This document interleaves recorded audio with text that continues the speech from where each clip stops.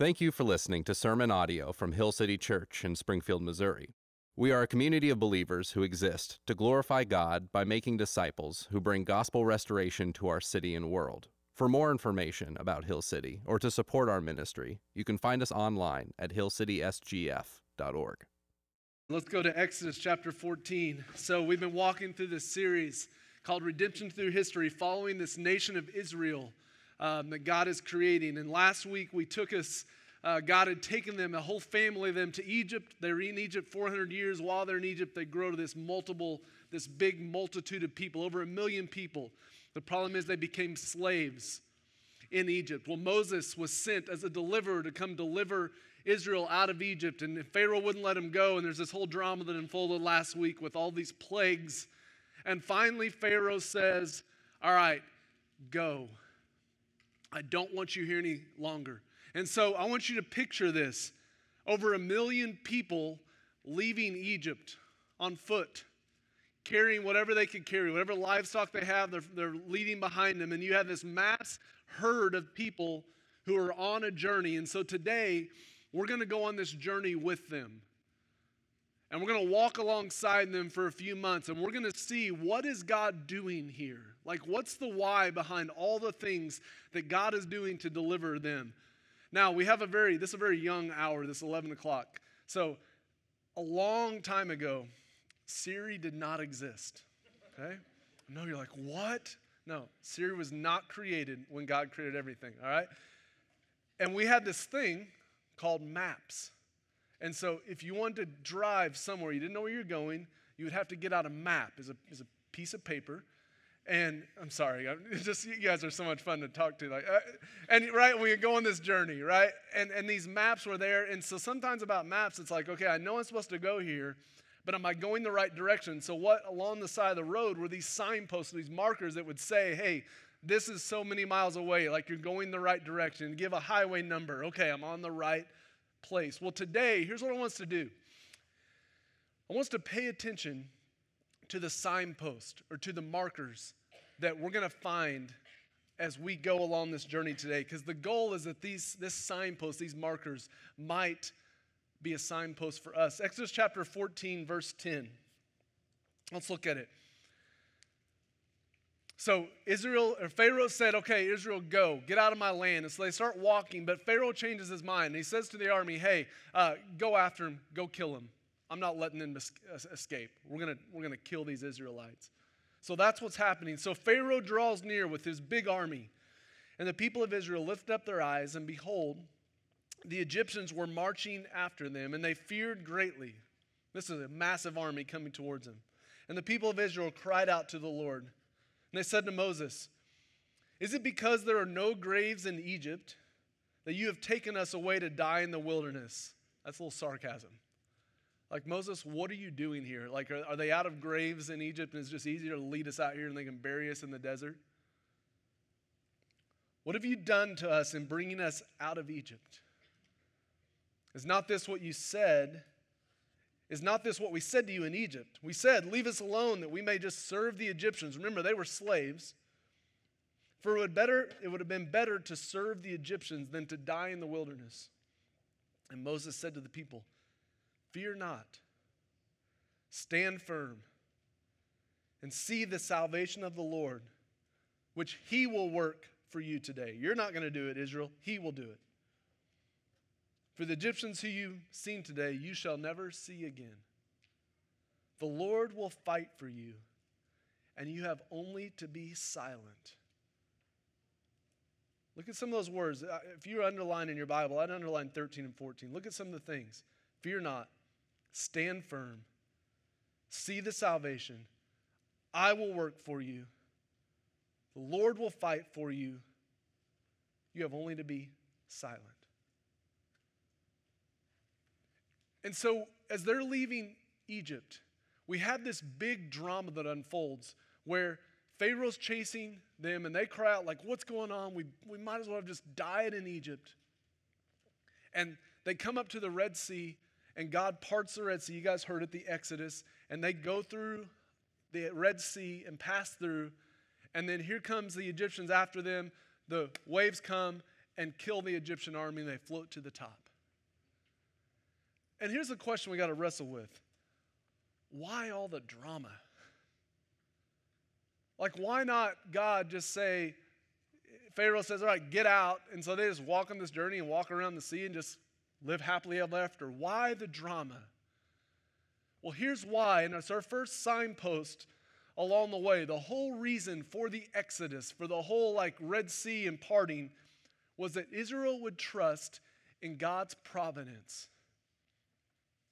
Here's what God's saying to Israel. Israel, fear not. Stand firm. I will save you. I will fight for you. Israel, shut up. That's my way of saying it. You have only to be silent. Israel, shut up. I will do it. I will work. Trust me.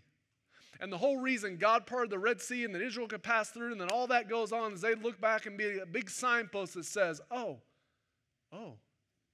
trust God?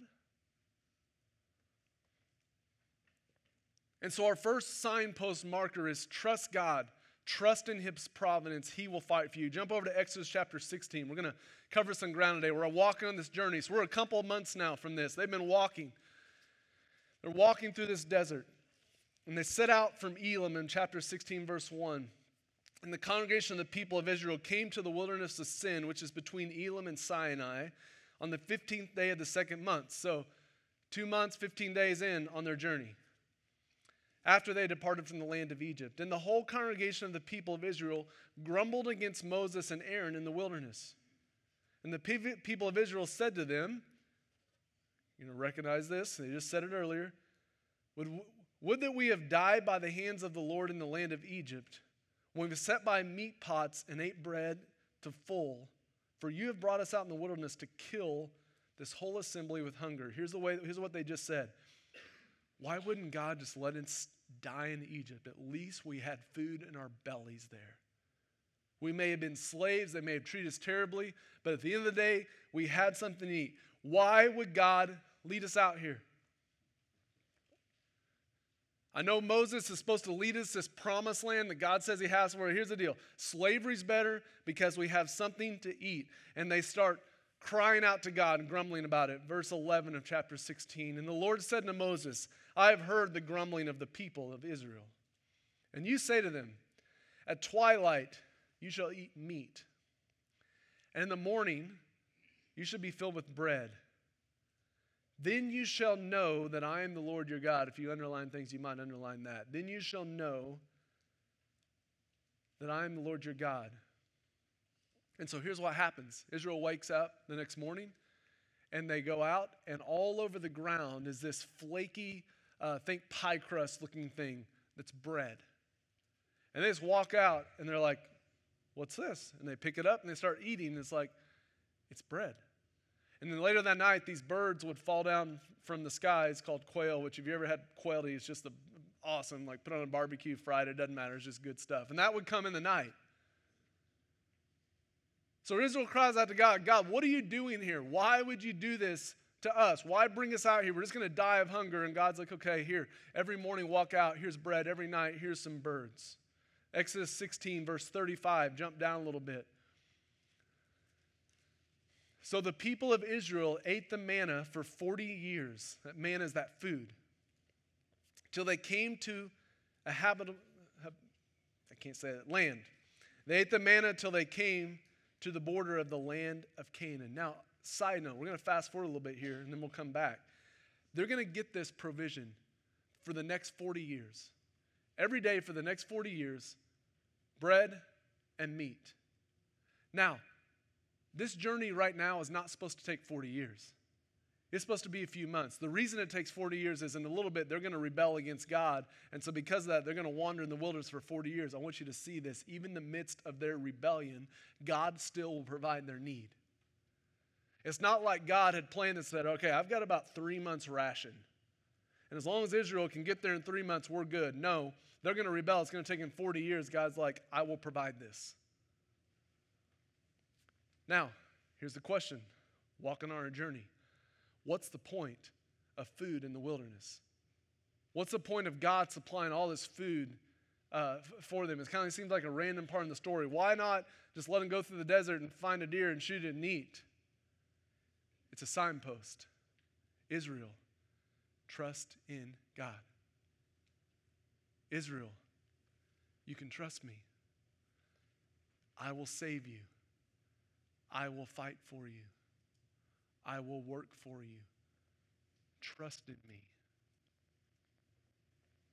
Chapter 17, verse 1.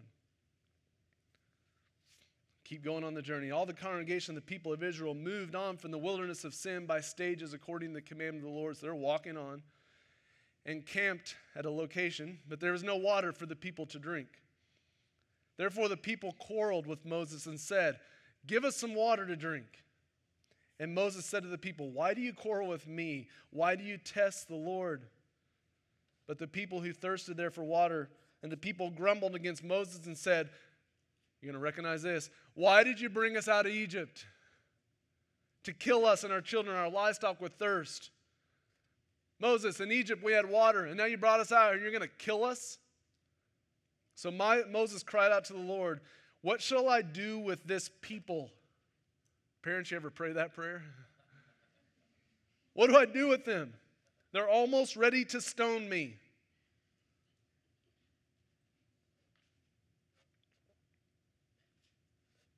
And so what's going to happen is God's going to tell Moses, here's what you're going to do. You're going to hit a rock and water's going to come out.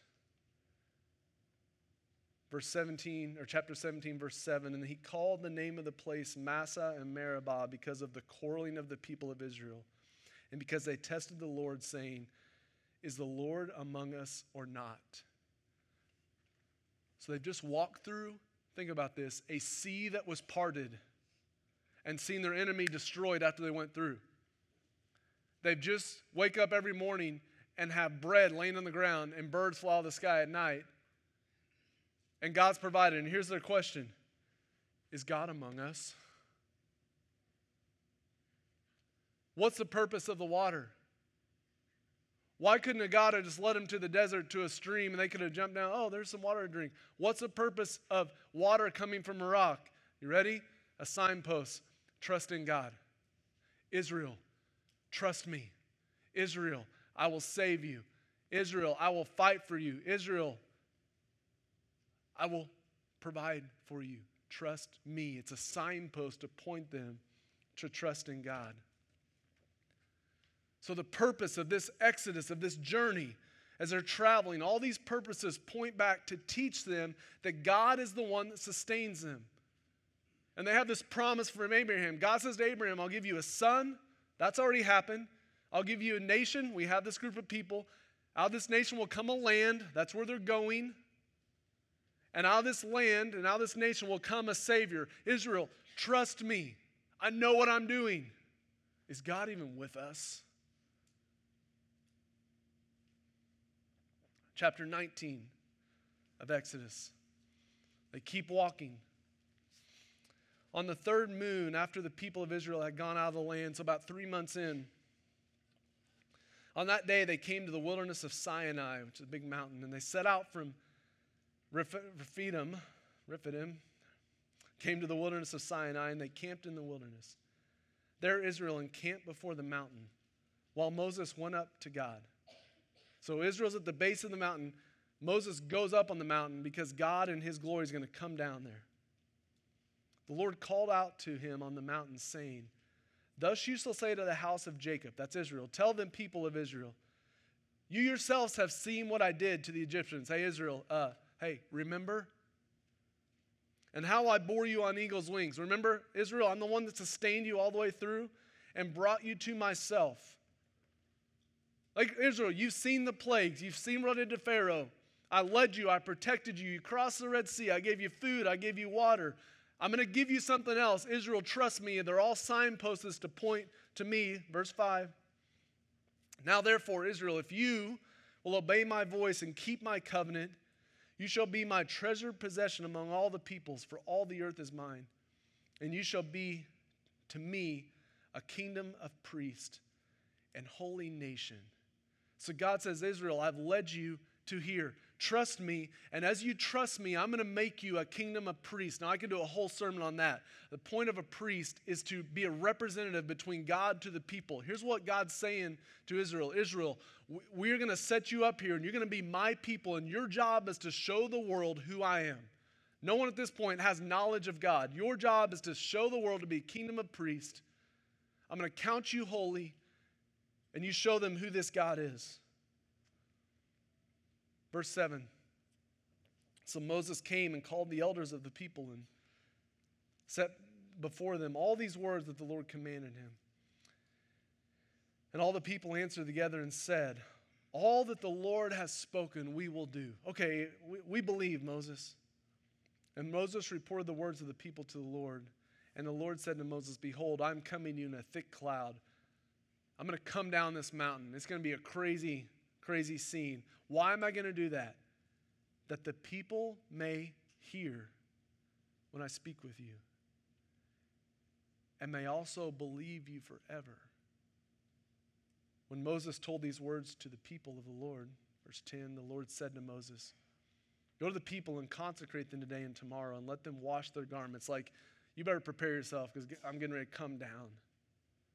And be ready for the third day. For on the third day, the Lord will come down on Mount Sinai in the sight of all the people. So God's led him to this mountain. Here's what God tells Moses. I'm going to come down this mountain, and I'm going to do it in a way where the people can see the smoke and the fire and the clouds, and they're going to hear this noise coming from the top of the mountain. And why am I doing this, Moses? Because here's the deal. God could have went to Moses one-on-one in a little tent and said, all right, here's what I want you to tell him. Boom. He's not going to do that. He's going to come down to the people. Why? A signpost. Israel, trust me. I will provide. I will fight for you. I will bring you salvation. Israel, shut up.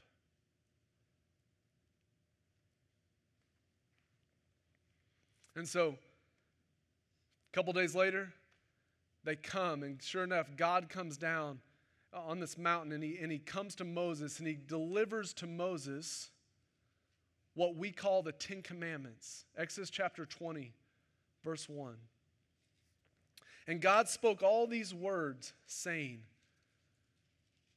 I am the Lord your God, who brought you out of Egypt. Israel, remember me? Remember me, I'm the one that sustained you out of the house of slavery. And then he's going to give them their first command. You shall have no other gods before me. And so God gives them what we call the law. The law are the commands of God. And this law is God's way of showing, here's my design for creation. Here's how you're called to live. Here's what the kingdom of God looks like. And it starts with 10, and if you'll put the slide up on the screen, you can see the 10 commandments that God gives them. And now, as you go throughout the Bible, God's going to build on these commands, but every command points back to one of these commands. And so this is kind of that foundational thing, and the rest of the Bible will flesh this out.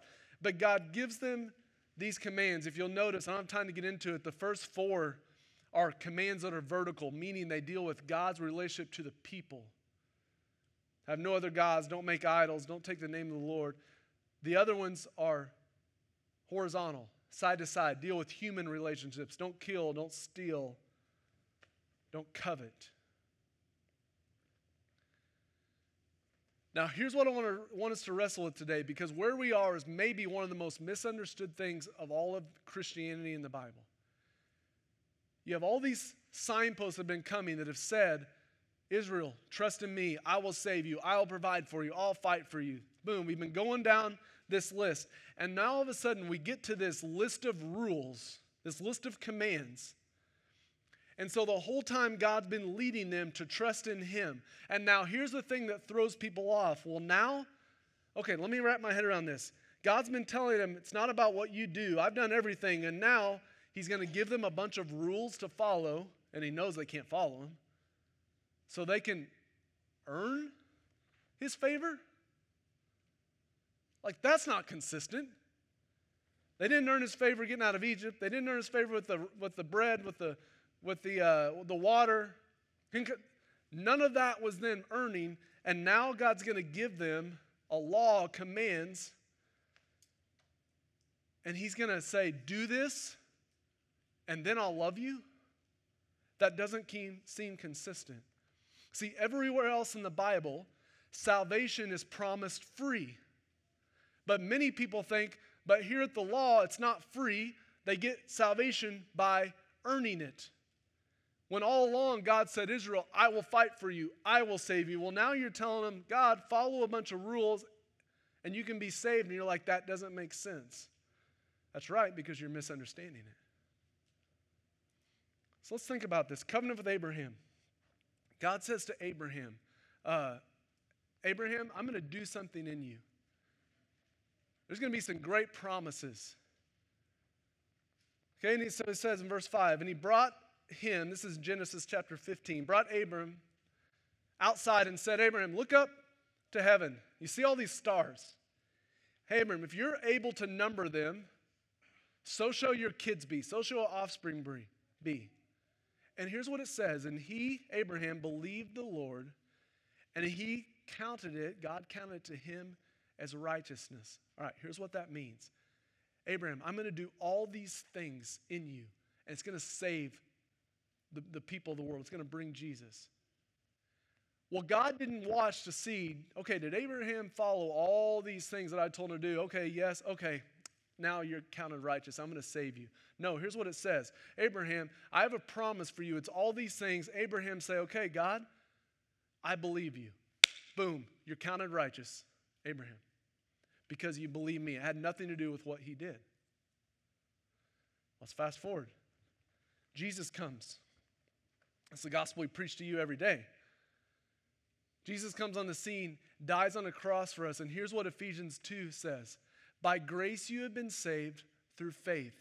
It's not a result of works so that no one should boast. Like it's not your own doing. You did not earn this. So here's what we preach to you all the time. Salvation comes by believing in Jesus, and God declares you righteous. It's not an amount of works. It's not about what you do. So here's the confusing thing.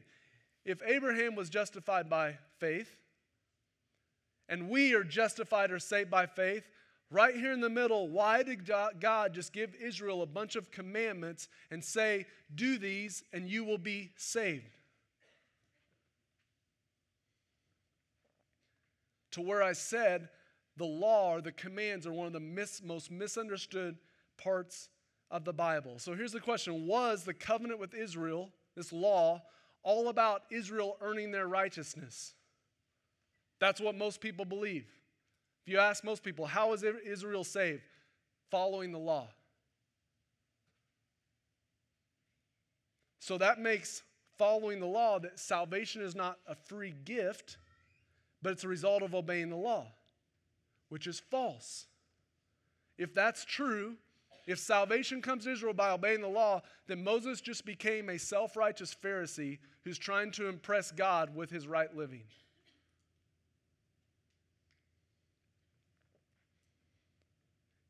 It means that God is trusting that the people can live up to his standard and earn their forgiveness. Okay, well, no, it's not that. So here's what many of you say. Well, Israel was saved by following the law, and then when they didn't follow the law, they would offer a sacrifice for sins. Wrong. If that's true, they didn't need a Savior because they already have a system that works perfectly, where they could earn their own righteousness. Follow the law, and then offer a sacrifice. Earn their own righteousness.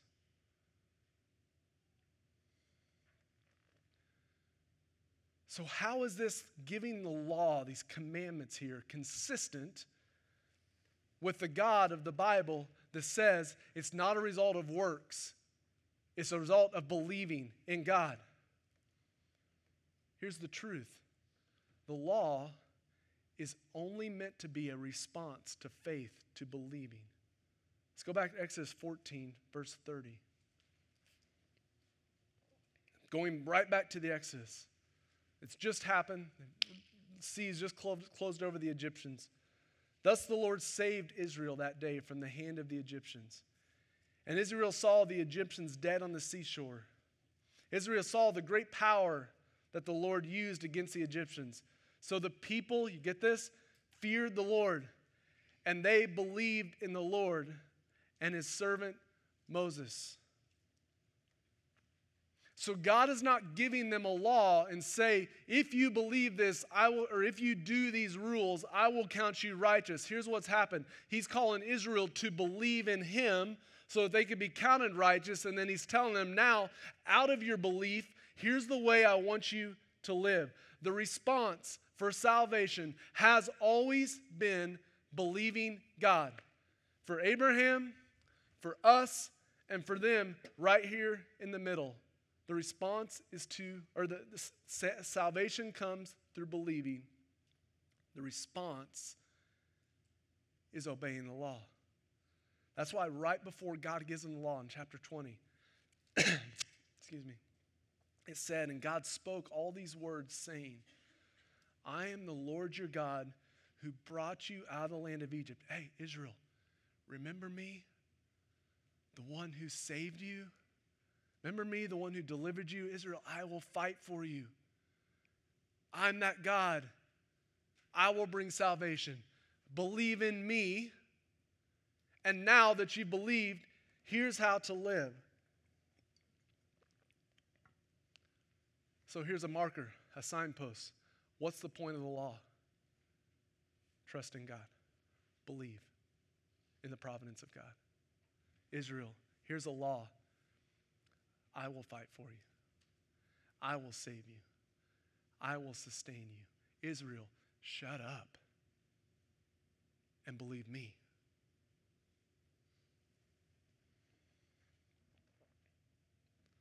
And so he gives them this first command, which the first command is, have no other gods before me. All the other commands in the Bible, every single one point to that command. It's the most important of all. Here's what God is telling Israel. Have no other gods before me. Israel, I am your God. I will sustain you. I will fight for you. Put nothing else up there. And so when he gives them the law, remember the Sabbath day and keep it holy. Like take one day off. Here's what he's saying. Israel, remember I am God, and don't make work your God.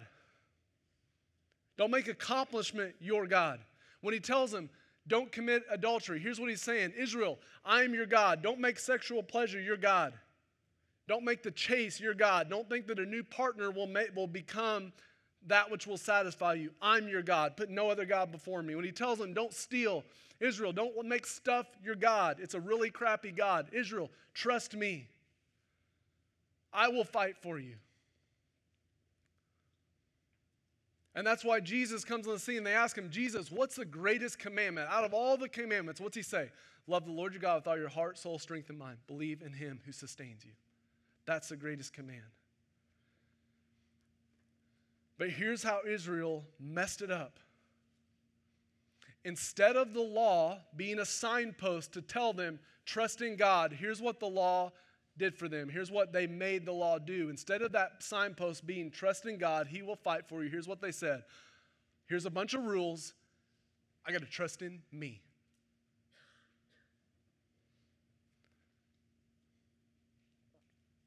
And Jesus shows up to these Israelites who have been following this law, and these Pharisees who, man, they have the law down.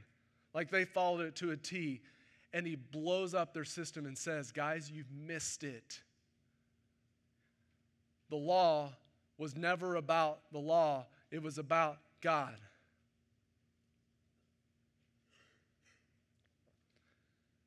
The flaw of Israel is they made the law the point.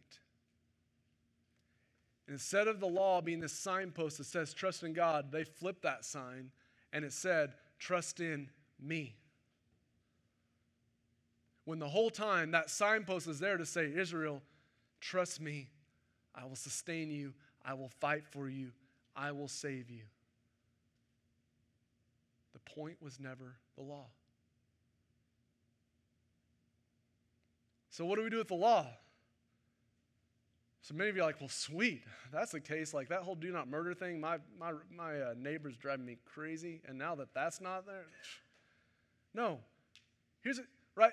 He's going to say, believe in me, and here's the way I've commanded you to live so that life works best. Here, the law is, this is for your joy and the flourishing of those around you. Hear me, guys, the law is good.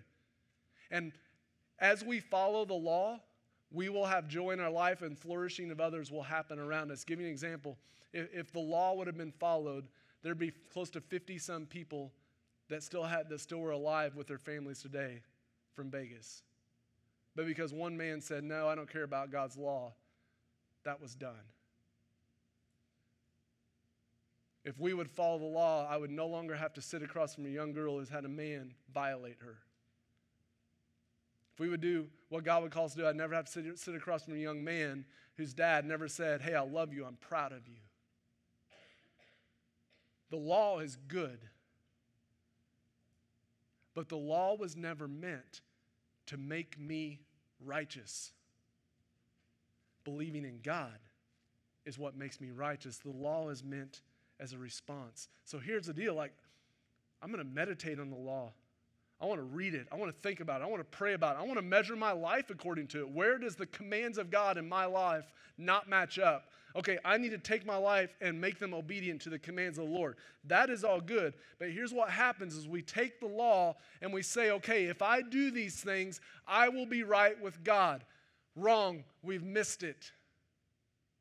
Because all we do is we take that signpost that's meant to say, here's the law, trust in me, and we flip it and say, trust in God, and we flip it and we say, no, here's the law, trust in me.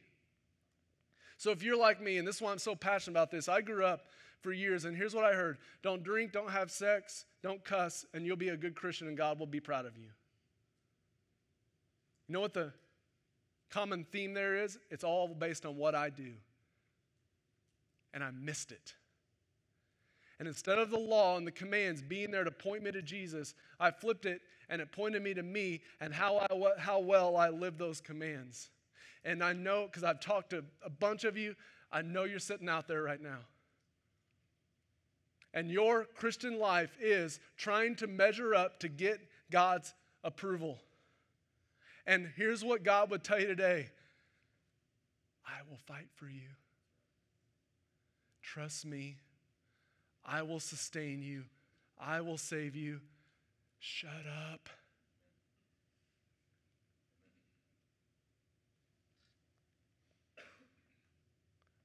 If there's one verse in the Bible that just destroys this signpost of pointing to us, it's Romans 3:20. Here's what it says. By works of the law, no human being. Now sometimes the Bible gives a little room for interpretation. Not much room there. No human being. So he didn't say for some people, no human being will be justified in God's sight. Did you hear that? Through works of the law, no human being will be justified in his sight. That includes us, and that includes the Israelites right here at Sinai. Through the law comes knowledge of sin. Keep that up there for a second. By works of the law, Israel was not justified by God. They were justified as they believed in God. Works of the law prove that belief. Here's what I want you to do today. By works of the law, take out human being and write your name. I will not be justified by works of the law. Because if I try to do that, what happens? Knowledge of sin happens. Here's what happens as I try to justify myself, as I realize, I didn't do that very well. So the purpose of the law was not to drive them to themselves, it's to drive them to God. So let's walk through Israel's journey. They got these plagues that happen, and Pharaoh says, okay, get out. The whole point, signpost, Israel, trust me. They walk into the Exodus and to the Red Sea, and the sea parts, and they walk through, and the Egyptians get smashed behind them. A signpost, Israel, trust me, I will fight for you. They walk, and all of a sudden they need some food, and God sends food. Israel, trust me. They get to water, they need water. God sends water out of a rock, they drink. Israel, trust me. They get to the law, a bunch of commands, and God says, hey, Israel, trust me. And then live this way. And for us, the point of the law, the point of the commands, the point of the Bible is to drive us to Jesus, that we would trust him. And here's what I know. And I got to talk to a young lady after the service last hour that just got destroyed by this in a really beautiful way. Here's what I know. Most of you are guilty because of your lack of doing what you know you should do. That's most of you. And you come to church every week, and here's the things you think. If everyone else knew the things that I'd done this week, they would not accept me.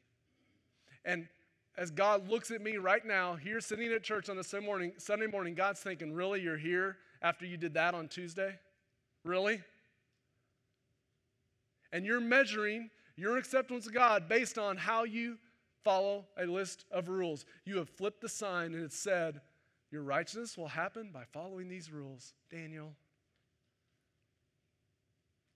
There's a quote that I say all the time, and I've taught to people it's true. Most Christians, not some, not a few, most of us are guilt-ridden and insecure. Does that just describe you? Because they believe their standing with God is based on the most recent religious performance. So we believe if we would just be better Christians and follow this law a little bit better, God would approve of us more fully. And because we can't obey the law, here's what we say, well, I suck. And we hide in guilt and shame.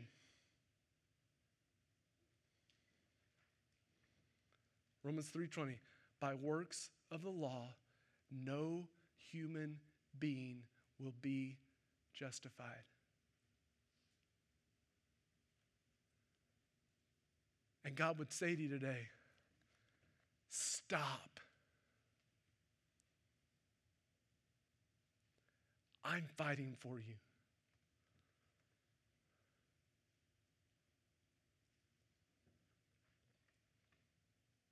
So Jesus shows up to a bunch of Israelites who have been following this thing, and they knew they couldn't do it, and they had a system of oppression that pressed down people who didn't follow to a certain standard. And Jesus shows up, and here's what he says to them. Come to me, all who are weary and heavy burdened, and I will give you rest. Come to me, all of you who have been trying to measure up to make God proud of you, and I will take that burden and I will tell you, stop. I will fight for you. I will save you. I will sustain you. Just shut up.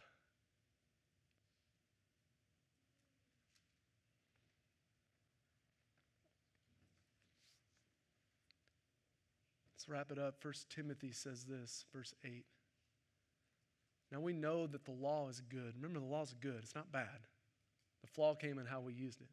We know that the law is good if one uses it lawfully. So there's a good way to use the law, and there's a bad way.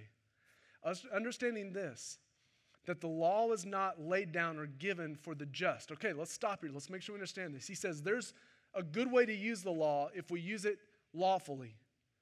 But the law was not laid down for the just. The law was not given to people who say, oh yeah, check, I got that, check, check. That's not who the law is for. You ready? Who's the law for?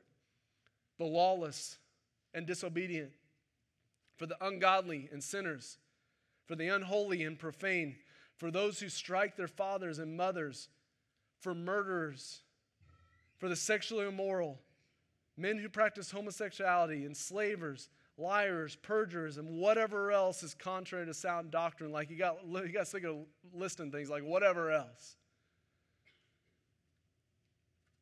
Is your life messed up? Welcome to the family. Because the law was not given to a bunch of people that thought they could, man, look at me, I've kind of got my stuff together. That's not, you missed it. The law was given to people who know, I could never do that. You're right, trust God, He can. And He would send Jesus who would fulfill the law perfectly and die. And the whole point of the law is to drive you to Jesus, not to yourself. So if you came in here this morning condemned with no hope because look at all the bad things I've done, you've missed it. You've missed the law. And you've said, you know what? I've done a bunch of bad things, therefore I'm condemned. Here's what you said. I can't measure up. And God's saying, good, you never were supposed to. Here's the purpose of the law, to say, man, I've got sin in my life. I got to trust God.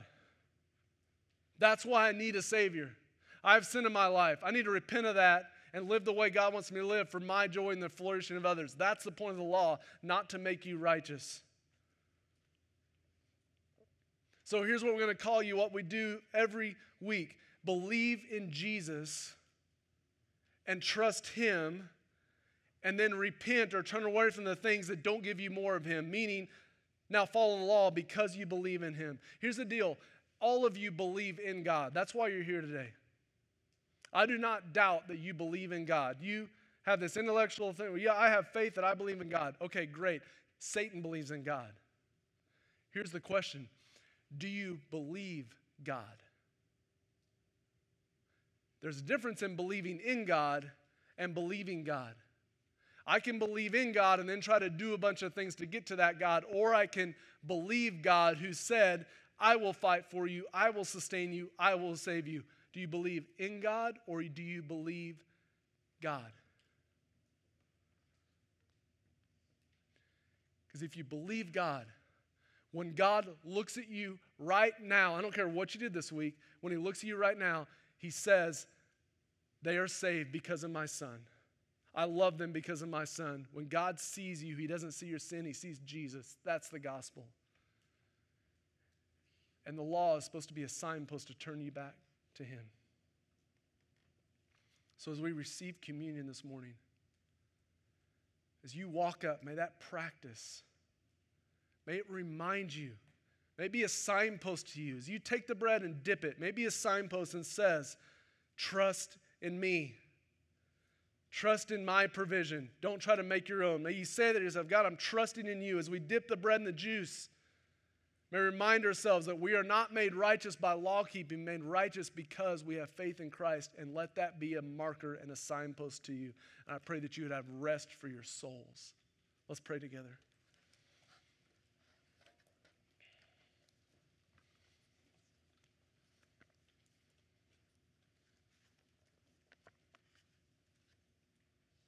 God, thank you for these markers, these signposts in your word, and God, I needed to hear them all today.